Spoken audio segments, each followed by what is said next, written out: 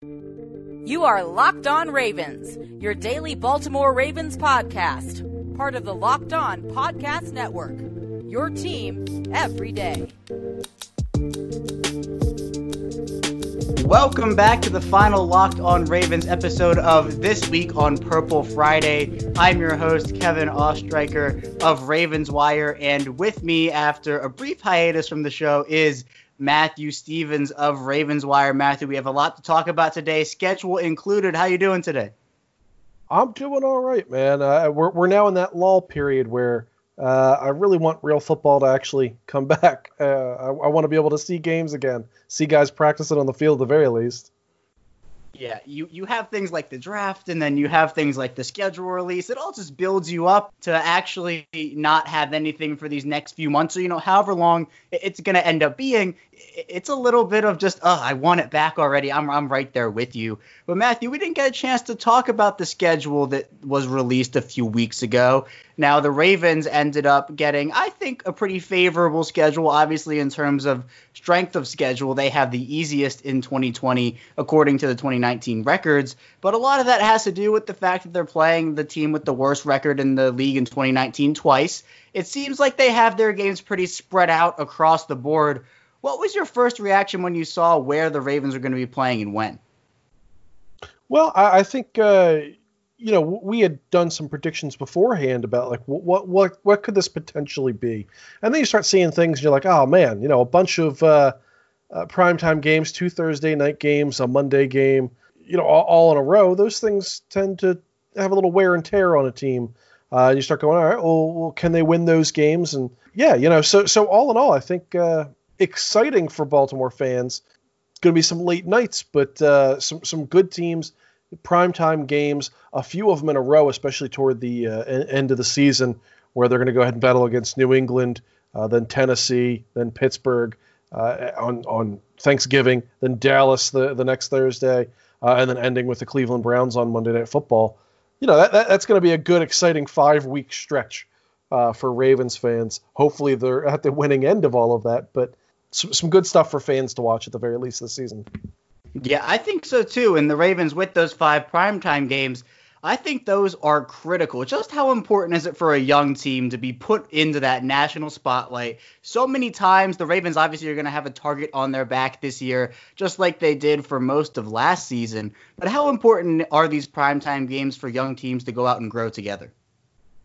Well, man, I think they are super important. I mean, we see every year, not every team is great in primetime, just like Baltimore wasn't great over in London. Some teams just handle that stuff a little bit better than other ones. But, whenever you're put pressure upon, and those Monday night games, those Thursday night games, Thanksgiving especially, everyone in the world's watching. As much as maybe as a player, you're like, all right, look, everybody's already watching anyway. Those games do mean a little bit more, I think, to the players and the coaching staff, because it really is their chance to go, look, we are the best team in football, or at least we're the best team on, right now, and to go out there and actually prove it. So those things tend to matter a little bit more. They matter, I think, more for the traveling team who has to, figure things out and be in town for a little while, or show up and then try to play under the lights in a hostile stadium when everything's kind of ramped up. But luckily Baltimore, doesn't have a boatload of those this season. Yeah, I think the primetime games, you have to look at them, and they're an opportunity for this team to go out and prove that last year was not a fluke. And when you look at the team, I think that, them growing together in those games, it's going to be really important. But looking at the actual teams that the Ravens are playing, the when and the where, when you look at the Ravens schedule, Matthew, what game really jumps out to you as a game that's a must-win for Baltimore to really set a tone for their season? Man, I'd like to think that week 1 is really it. You're going up against Cleveland. Cleveland's going to want to go ahead and smack you in the mouth. It's the first game of the season. It's bragging rights within the AFC North, if not, potentially a playoff spot later on down the road. That week 1 game is going to be really what sets the tone for both teams. If Baltimore goes out there and just bludgeons Cleveland for 60 minutes, Cleveland, at least in the past, has not been able to recover from that. And they tend to struggle. Baltimore's done obviously better, but the flip side of that, if Baltimore gets beat by Cleveland pretty bad, that's something that sticks with you. And you go to Houston the next week, and you got Kansas City the week after that. That's a little bit tougher to do that on a 0-1 to a division rival. So that's kind of a big one to me. And then, of course, Kansas City, whenever you're going up against the Super Bowl champions, especially for a team that a lot of people thought maybe should have been in the Super Bowl instead. Or at least should have been competing more for that in the AFC Championship game. That's a game that I think a lot of people are going to have their eyes on. Certainly Baltimore fans, certainly Kansas City fans. I know they've been chirping at each other for the last few months anyway. That's going to be bragging rights between those two fan bases. And again, it's going to be, if Baltimore beats Kansas City, and especially if they could beat them by a decent margin, all of a sudden they're now wearing the crown.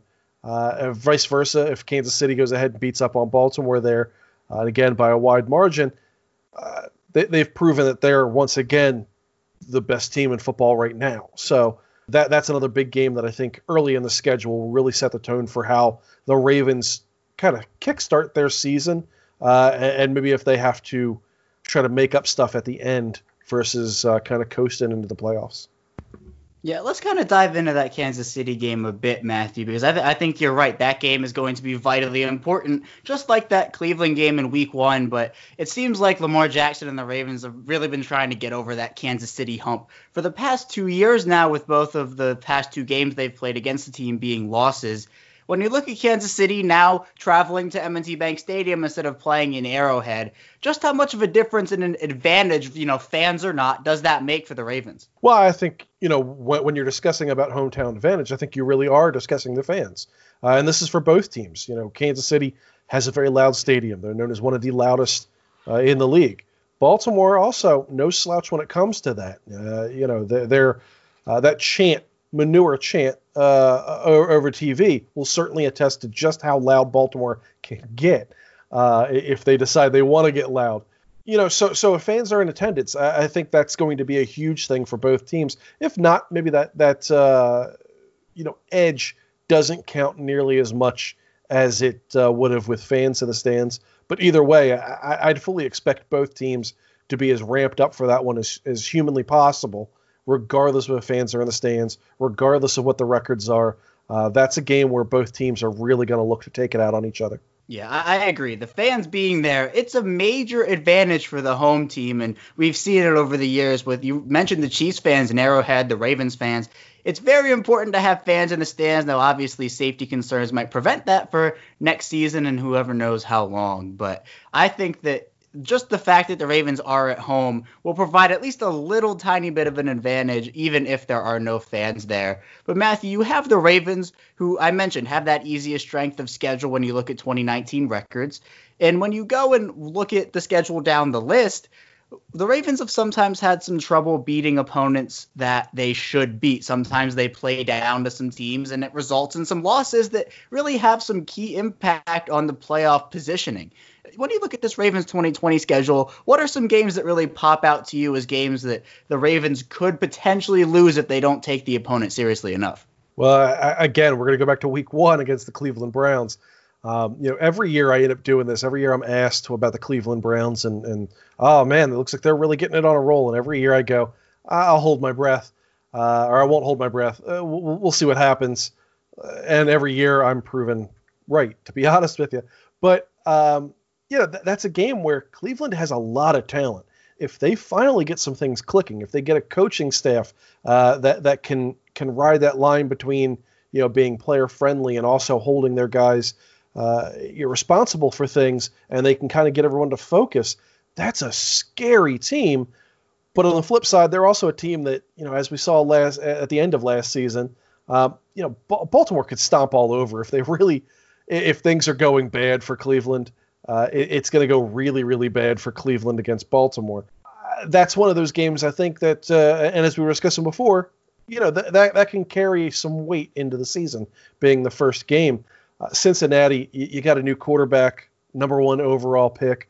That automatically ramps you up another level. And while Cincinnati wasn't good last year, even with Andy Dalton, and I can't imagine Joe Burrow is going to be infinitely better than Andy Dalton in his first season, Cincinnati, again, is another one of those teams that could be hungry and could easily go ahead and spoil some things for Baltimore. One of those games is really kind of worth 2 of every other game. So those 2 are super important. And then I look at a team like Jacksonville. They're tanking, but man, by the end of the season, those players are either going to be tired of tanking and want to take their frustrations out on somebody. And if Baltimore's kind of taking it easy at the end of the season, they feel like they've got to coast with Jacksonville, New York Giants, and Cincinnati Bengals to end the season. Jacksonville could sneak up on them and kind of shock them a little bit. Yeah, but Matthew, I don't think it would be right if I didn't ask you for a record prediction after all of this. And mine is still 15-1. I'm still going to go strong on my very bold record prediction, but I want to get your opinion looking at the schedule, looking at the primetime games, the times, where Baltimore plays and when. What do you think this record for Baltimore as the roster stands right now is going to be by the time January rolls around? Well, in my roster predictions, I figured they were going to go 12-4. That multiple game stretch on Thursday Night Football on Thanksgiving against Monday night, 5 or 4 in 5 weeks, that's going to take its toll on Baltimore. I don't care how great New England is or isn't. Those games, like we had mentioned before, they weigh a little bit more. They have a little bit more pressure to them. Teams are going to be ramped up. Certainly a team like New England, certainly a team like Pittsburgh, certainly a team like Dallas. And again, Cleveland toward the end of the season could be fighting for a playoff spot.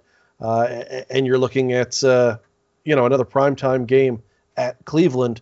Again, all those things could certainly, make life a little harder for the Ravens toward the end of the season. Because of that stretch, I have them going 12-4 instead of maybe the 13-3 that I had previously, I believe. But even still, I could see this team going even better and being 14-2. If things go well for them. I could also see them dipping down to maybe 10-6, 11-5 if things go kind of bad for them and they have some bad injuries here and there. Yeah, I think 10-6 is really my low point for them. I think the injuries, you always have to take account for the injuries. Tavon Young goes out before the season even starts last season. That hinders a defense once, your best slot corner goes down. You have to adjust. The Ravens did it. But, if he's on the field, what does this team do? Are they better? Are they worse? So I think the injuries are a big part of it. But I agree with you, Matthew. I think right around that 10-6, 11-5 range is right kind of towards my low point.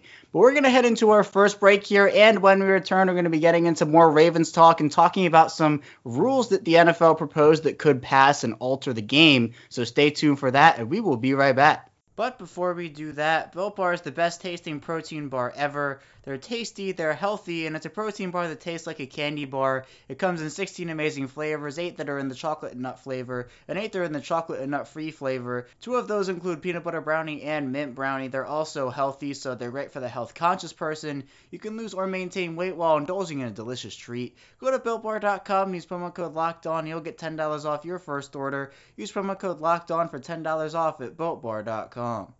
And we are back with our second segment on this Purple Friday episode featuring Matthew Stevens of Ravens Wire. Your host, Kevin Oestreicher, also still with you here. And Matthew, we just got into that schedule for Baltimore. It's looking pretty good to me. But now as we kind of move away from that, and there were some pretty big announcements made over the last few days with the NFL and a few rule changes, one which is gaining support. Now, nothing has been passed yet, but for this rule, which is potentially the onside kick rules could be changing, where instead of an onside kick, it would be a 4th and 15 for a team, and this could only be used twice a game, so you can't be doing it in the first quarter to try to get the ball back, just do it over and over and over again. Are you in favor of the NFL potentially passing this rule? Absolutely. I mean, I think onside kicks, the stats that I have is it even went up by a good margin, but you still only had 7 out of 56 conversions actually happen.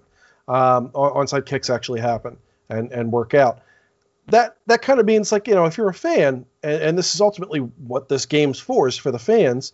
If you're a fan, man, you see them go ahead and line up for an onside kick, you kind of already assume it's over. 4th and 15, we've seen a lot more miracles happen. We've seen a lot more of those crazy plays that end up happening, that end up working out. Those are the types of plays that I think you'll be talking about in 10 years. Man, remember that 4th and 15? They needed to get the ball back. They went ahead and drove down the field, scored a touchdown. They ended up winning the game. Oh, my God, that's so amazing. those are those are going to happen more often rather than, man, you remember that time that onside kick? No one talks like that. So for a fan base, it's super, super important. And I think it's also, it's good. It shows the NFL learned from some of the other leagues that were in existence. The AAF had a very similar rule. I believe it was 4th and 12.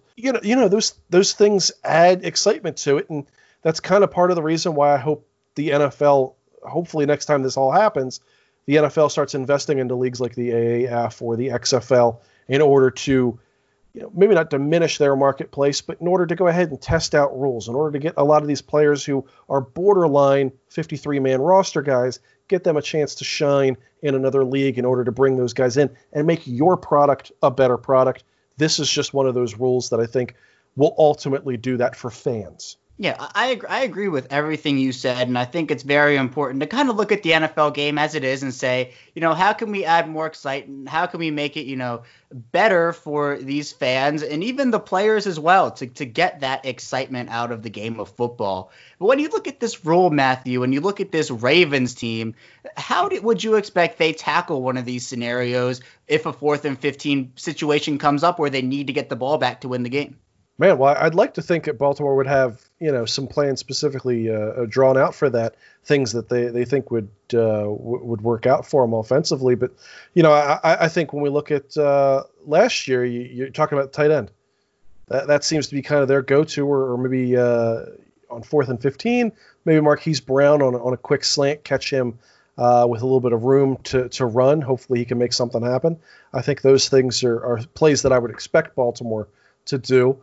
If this were previous years, it would probably be like a screen pass to a running back or something that goes for 3 yards and they just fail. So, yeah, who knows entirely what Baltimore's going to end up doing when it comes to that. Yeah, it's difficult to say right now, but I'm sure that Greg Roman would have his personnel out there. And I think that Lamar Jackson, we've seen him make so much magic happen. I think that he would be able to make more magic happen on those plays. But Matthew, we look at the NFL and starting to ease some restrictions, some teams opening back up facilities. Now, Baltimore, they're not doing it quite yet. But just how big of a step was this for the NFL to have some teams open up their facilities? I don't think it was that big of a deal. The headline obviously is that some teams are opening their facilities. That's great as a headline. But the reality is they're limiting the number of staff.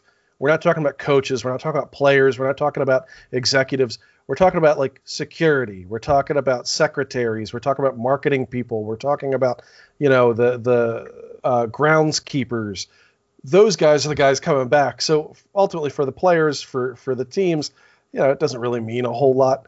But it does maybe point to teams are starting to, we're starting to come back. We're starting to test these things. We're starting to see what's happening as we start bringing people back into these facilities. Can we start to bring back coaches? Can we start to bring back these players? Do we have the systems in place to handle testing regularly, to handle positive tests, and how do we handle that? It's the initial gears moving toward what is ultimately going to be training camp in the preseason, where the NFL is really going to have to kind of have regulations down and everything's going to have to be unified across the league in order to get everything working without one team kind of getting favoritism over another. At the very least, it's the initial gears turning in that movement, which, again, for football fans, for any sports fan right now, you're probably starved for sports. That's a good thing, but just don't read too much into it. Right. It's a very small step in what I think is, as time goes on, it'll continue to evolve and evolve. But for now, we can take solace in the fact that things are at least very slowly moving along. But next here, Matthew, when you look at the Ravens and what they're doing virtually, they've had, team, I guess, quote unquote, legends speak to the team through virtual Zoom conferences, WebEx, whatever they're using. They had Ray Lewis do it. They had Eric Weddle do it recently. And I know we've talked so much about the culture and how these guys it seems like once they're in a Raven uniform, they're really Ravens for life in most instances, really minus a few players. I mean, how important is it in a time like this to get the veteran knowledge from veteran players when you can't really go to a facility and work out with the veterans right now? You have guys like Ray Lewis and Eric Weddle talking to you. Just how important is that for these young guys? I think it's important, especially for the guys who, were around over the last few years and maybe need to step up, people that have been around a guy like Eric Weddle and need him to, hey, this is why we do these things. This is what's going on. Just kind of that constant refresher of this is the Ravens way. This is how we do things. This is why we do things. And this is ultimately the motivation. And having successful players like Ray Lewis and Eric Weddle tell you those things, I think maybe means a little bit more than when a coach does it. I know at the very least for a lot of players, the coaching staff really is a hugely important thing. And I know they kind of really listen to those guys, but having one of your peers say it, I think means a little bit more to some of these players, especially a lot of the young guys that are coming into the league or are relatively new into the league and maybe need, again, that refresher of, man, college was the way you did it before. You weren't good enough in college to be an NFL player yet. Now you're an NFL player. This is what you got to do in order to get the job done, and this is why we do what we do.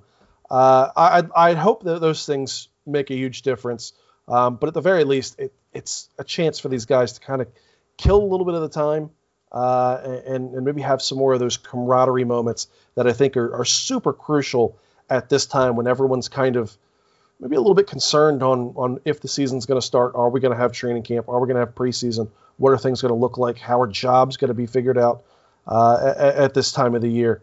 Those things, I think, can only be positives for a lot of those guys. Yeah, the Ravens do so much in terms of locker room building and chemistry. It really goes to show just how many guys, are willingly stepping up and saying, look, I'll mentor some of these guys or I'll talk to them on a Zoom call and give them my knowledge. I think that'll go a long way. And you're right, it is a way to kill the time. But for Baltimore, the lessons that are going to be taken away from these meetings and, these are the offseason programs up until they're allowed back in the facility. So it's just taking the place of that. And I think that it's really important to, get as many voices in there as possible and as many experiences in there as well. But we're going to head into our second and final break. And when we get back, we're going to be looking ahead to 2020 for Baltimore a bit and talking about more Ravens football. So stay tuned and we will be back soon.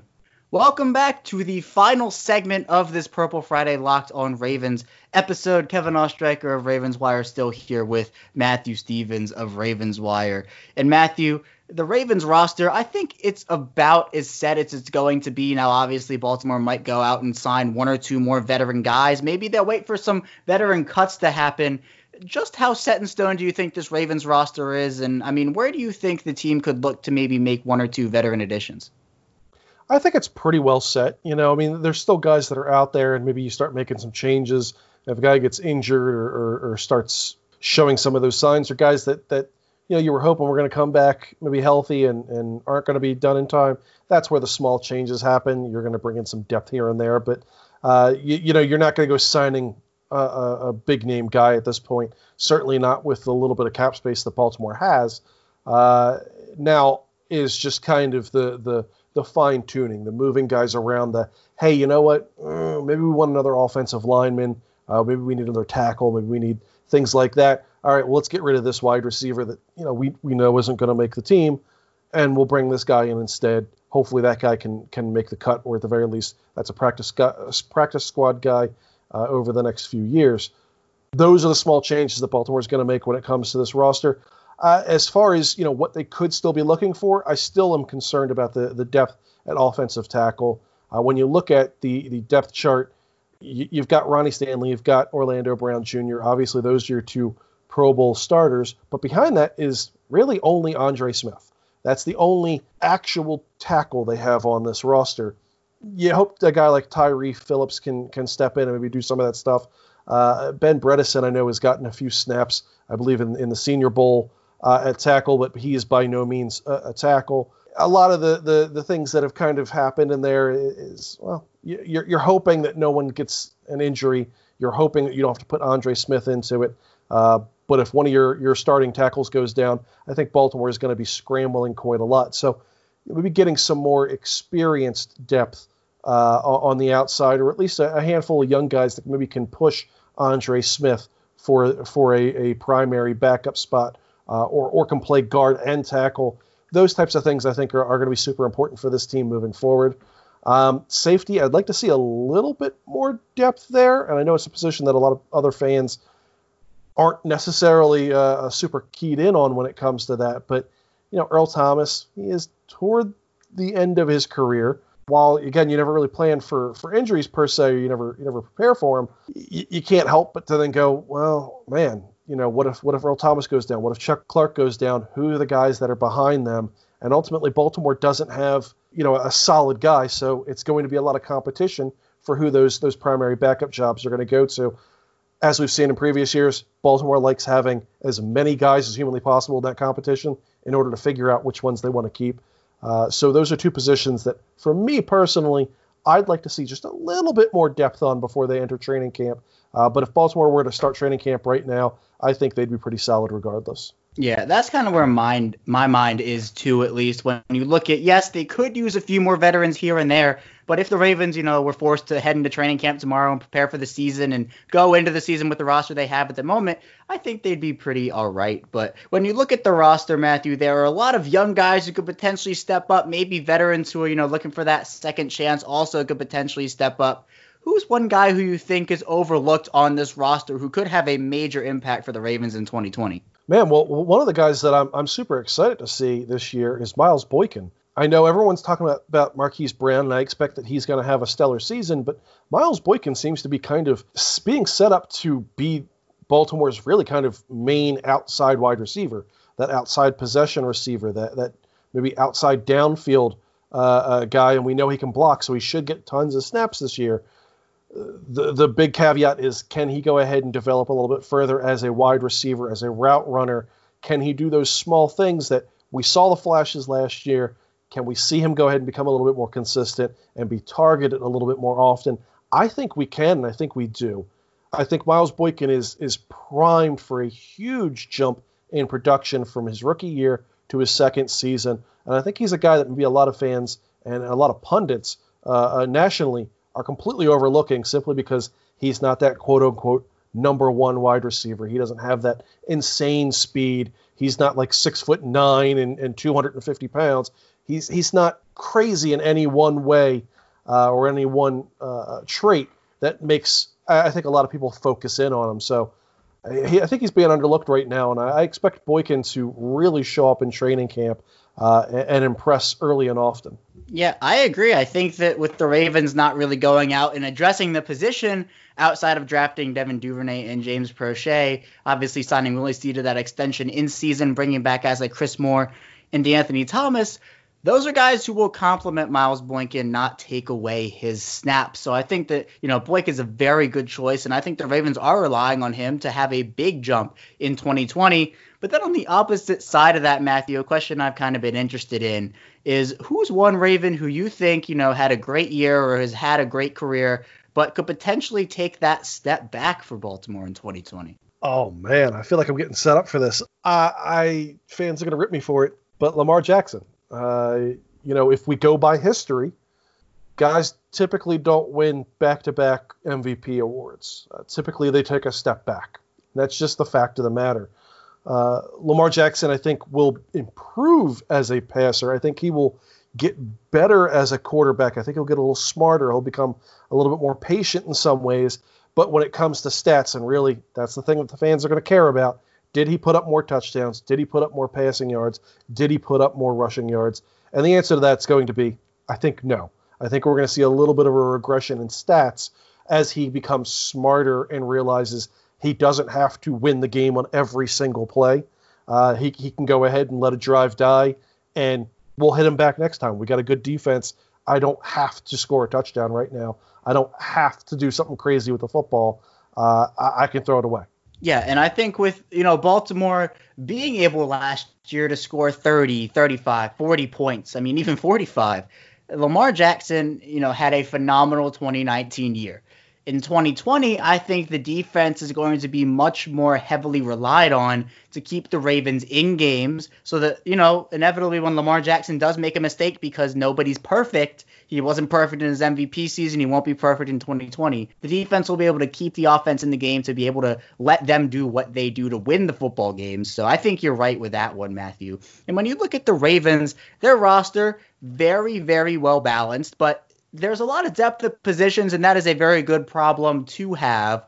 But then you get to, the preseason, and then cut day comes, and you can only keep 55 people on this roster and obviously practice squad spots as well. Who are some guys who you think, on a team that didn't have as much depth could potentially be good rotational pieces, but on this Ravens team might have their roster spots in jeopardy?